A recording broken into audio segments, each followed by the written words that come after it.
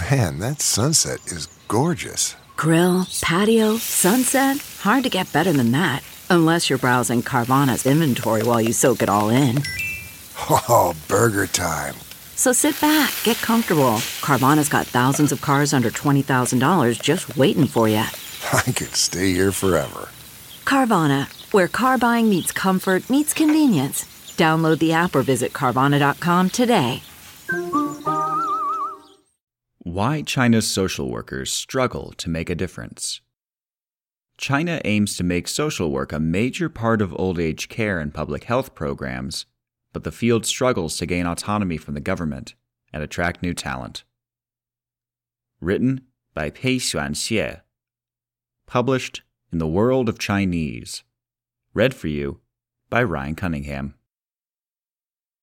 5 years after she became a professional social worker, Jiang Yilin decided to call it a day. She used to be passionate about her work with rehabilitating narcotics users in Guangzhou and Beijing, but thought her decision to quit was for the best. Like many children from her native Guangzhou in China's southeast, Jiang, who did not want to give her real name, grew up watching TV shows from Hong Kong, which depicted social workers in helpful roles such as training released prisoners to reintegrate into society, referring women living with HIV to clinics, and advocating for basic social protection and dignity for migrant workers. It was from these TV shows that I got my first exposure to sociological discussions in social work. Those ideas were brand new, she says. I remembered seeing social workers doing great things for society and helping others, and I aspired to be like them someday. After getting her bachelor's degree in social work in 2012, Jiang started working at a community center in Guangzhou for reintegrating former drug users into society.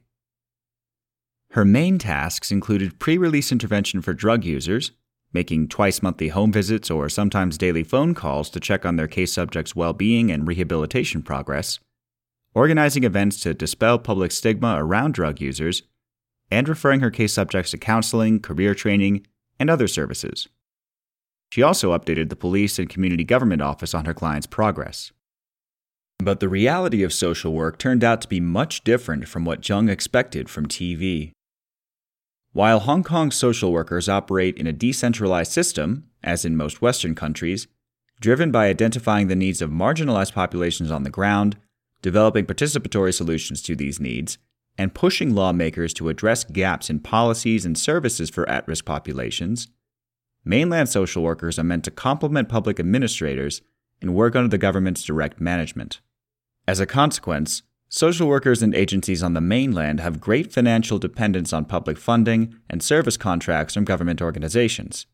This, in turn, often requires them to serve government-defined goals, like poverty reduction and health care, instead of on-the-ground problems such as domestic violence, child trafficking, or the drug addiction that Jiang spent years working to alleviate. They would ask us, "Did the police send you to spy on us?" Jiang recalls of some of the house visits she made to former drug users.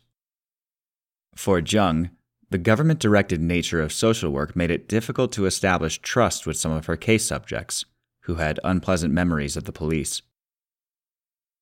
Whereas clinics, police, and community offices tend to manage and monitor drug users, social workers aim to rebuild their social ties. We need to have a different approach to each case. We don't nag or order.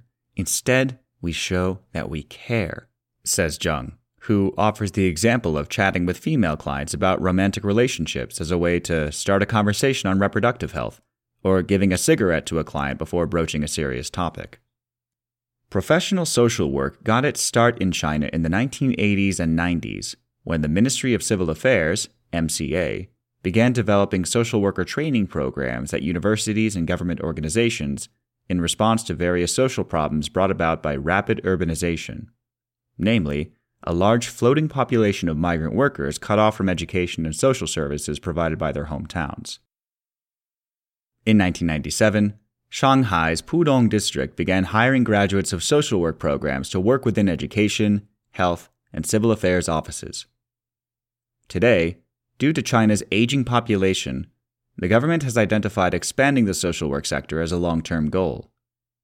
A document released by the MCA in 2012 set a target of nearly 1.5 million professional social workers by 2020. As of 2018, the China Association of Social Workers, a nonprofit organization registered under the MCA, documented 439,266 certified social workers around the country, rising from about 43,600 in 2010, and showed an increase in government investment in the sector from 2 billion yuan in 2015 to 6 billion yuan. But the MCA's plan explicitly assigns only a supporting role to social work. It states that a fundamental principle for developing the social work sector is to enhance the leading role of the Communist Party of China and promote the participation of social work organizations in public administration, with the objective of contributing to the establishment of a harmonious socialist society. The document emphasized the need to hire social workers to help with healthcare, child welfare, elderly care, disability care, community governance, and rural development, all central to the country's overarching development strategies. This top-down approach tallied with Zheng's experiences. When we start operating in a community, we need to get consent from the local government offices. When we do home visits or organize events, we need to have pre-approval from the community office, she tells the World of Chinese. Social workers in China are employed either in an administrative capacity, working within government offices to deliver social services, or a professional capacity by specialized agencies registered under the MCA and local bureaus of civil affairs, though government offices may also hire these agencies or make them bid to carry out special projects.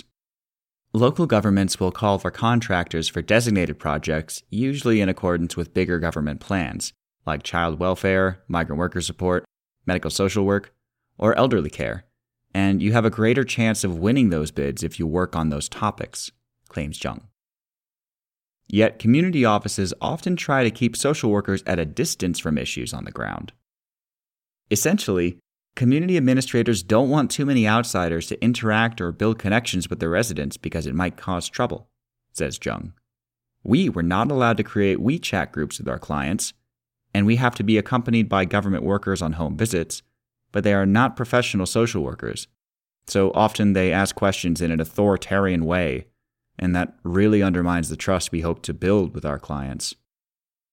Zheng also believes that the gatekeeper role of the local government means they sometimes block social work intervention for areas they consider sensitive. Drug rehabilitation rarely appears in government-released reports on social work in China, which has some of the strictest drug laws in the world. Drug users are associated with crime, disease, and violence in public discourse, with mainstream news coverage about addiction typically describing how it destroys families, degrades the user's morals, and threatens Chinese values. A lack of funding sources also limits social workers' ability to make a difference. Most social work agencies rely on public funds, with even the biggest struggling to get private contributions. Facilitators, one of China's biggest social work agencies with branches in 5 provinces across the country, received 70% of its budget from government sources in 2020, according to its annual financial report. Grants from international organizations are also restricted, with onerous requirements to report the amount and source of the contribution, while mass fundraising rarely works for causes that are less mainstream, according to Zheng. Likewise, there are limited incentives for talented individuals to take up social work as a career. When Zheng moved to Beijing in 2016, she initially stayed in social work, but saw her salary increase by 40% and her hours lessen after she left the field and began working in a think tank for clean energy issues.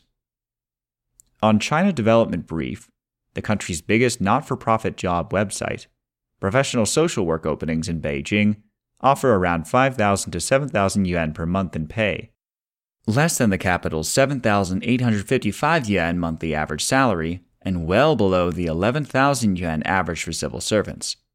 Monthly pay could go even lower in smaller cities. This combination of low financial viability and low recognition is contributing to a supply problem in the industry.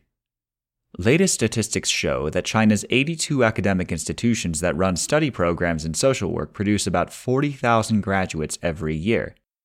Yan Xia, pseudonym, a second-year graduate student of social work specializing in elderly care at Peking University's Institute of Population Research, tells the World of Chinese anecdotally that many of her classmates are going into academia, the civil service, public institutions, and even investment banking. Yan herself is unlikely to pursue a career as a social worker. "My priority will be necessary," she says. "It's not a money issue, but I see frontline social workers doing mostly service delivery in China. If I want to get into policymaking for optimizing social work, academia is a better path." Understaffing means practicing social workers have to be highly versatile and efficient. Zhang visited 8 to 10 case subjects each day for up to 30 minutes each, while there were a few experienced colleagues who juggled more than 30 cases, all at the same time. New social workers generally need at least 6 months to settle in. If they graduated without enough practical courses, it could take even longer, admits Zhang. At the same time, the nature of social work requires commitment and prefers a low turnover. For many social workers working with marginalized populations, such as migrant workers, children with rare diseases, seniors living alone, or, as in Zhang's case, drug users, building rapport with case subjects might take a long time.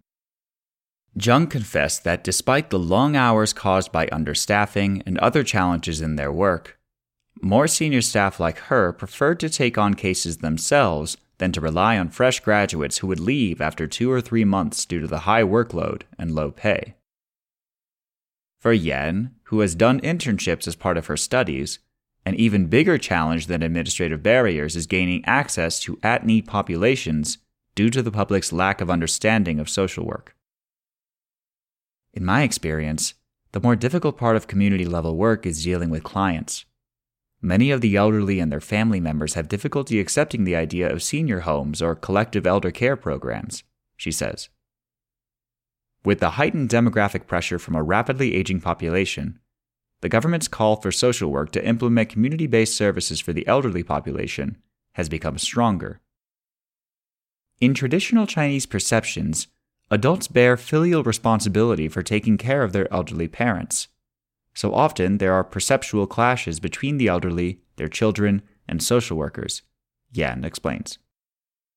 We have come across situations where family members refused our visits to recommend senior care programs, even though they all have full-time jobs and can't take care of the old lady themselves. Social workers and students also feel the field in China isn't professional enough. As a latecomer to the subject, China's social work sector struggles to adapt generic methods and ethics to highly individualized scenarios. For example, social workers working with elders should be able to see their mobility issues and that elders might be slow to embrace new technologies and ideas, Yan elaborates. The same goes for persons with disabilities. Physical impairments can be accompanied by barriers in social life and interpersonal relations, and social work should be able to cover such socio-psychological dimensions of disability. To fill these gaps, Facilitators, which focuses on migrant worker issues, has attempted to empower those who receive social assistance to later go on and help their peers. Our work should not be only about making the lives of migrant workers better for a week or a month. Engaging them in our work and training them to become social workers is the way we hope to broaden the impacts, Li Tao, the founder of Facilitators, reasoned in a seminar attended by the World of Chinese in November 2021. In 2020, the Facilitator class was formally established and welcomed its first batch of beneficiaries turned trainees and aspiring social workers in Beijing.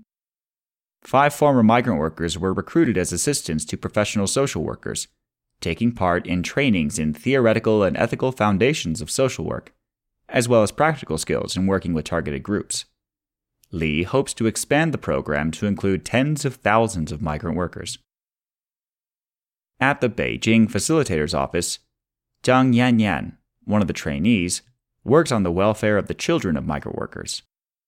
A mother and a migrant worker herself, she is in charge of the organization of several nursery programs around Beijing, where social workers and volunteers read, paint, tell stories, and play games with the children, who cannot attend public schools due to the lack of a household registration, hukou, and often have little social interaction with their parents, who work long hours. By training migrant workers in social work and subjects, such as sociology of childhood, the program is meant to empower recipients of social services to help their own families and communities. I felt I didn't have much direction in my life before I met facilitators. As a mother, I was also not interacting with my children in the best ways. Being trained to be a social worker, instead of just a receiver of services, makes me feel empowered helping people in need and knowing they also have the potential to help others, like I did. Zhang tells the World of Chinese. It remains to be seen whether such initiatives are enough to plug the supply gap in the industry or balance out the problems caused by the top-down nature of social work in China. Yan thinks the administrative hurdles, at least, might be improving. Many of those working at grassroots level of government are not incapable and normally not as senior as we might expect. The personnel we've worked with are mostly under 35 and have sufficient understanding of social work, she observes. Yan envisions a professionalized social work sector to be like a hospital. On top of the basis that every social worker is professionally trained, we need general practitioners who take care of a bit of everything, and we need those specialized to cover different needs of varied groups. I think this should be the essence of future social work in China.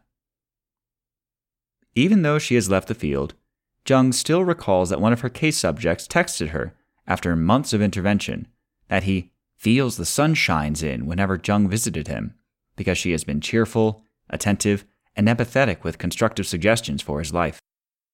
Later, Zhang found out he stayed clean and was on track to recovery.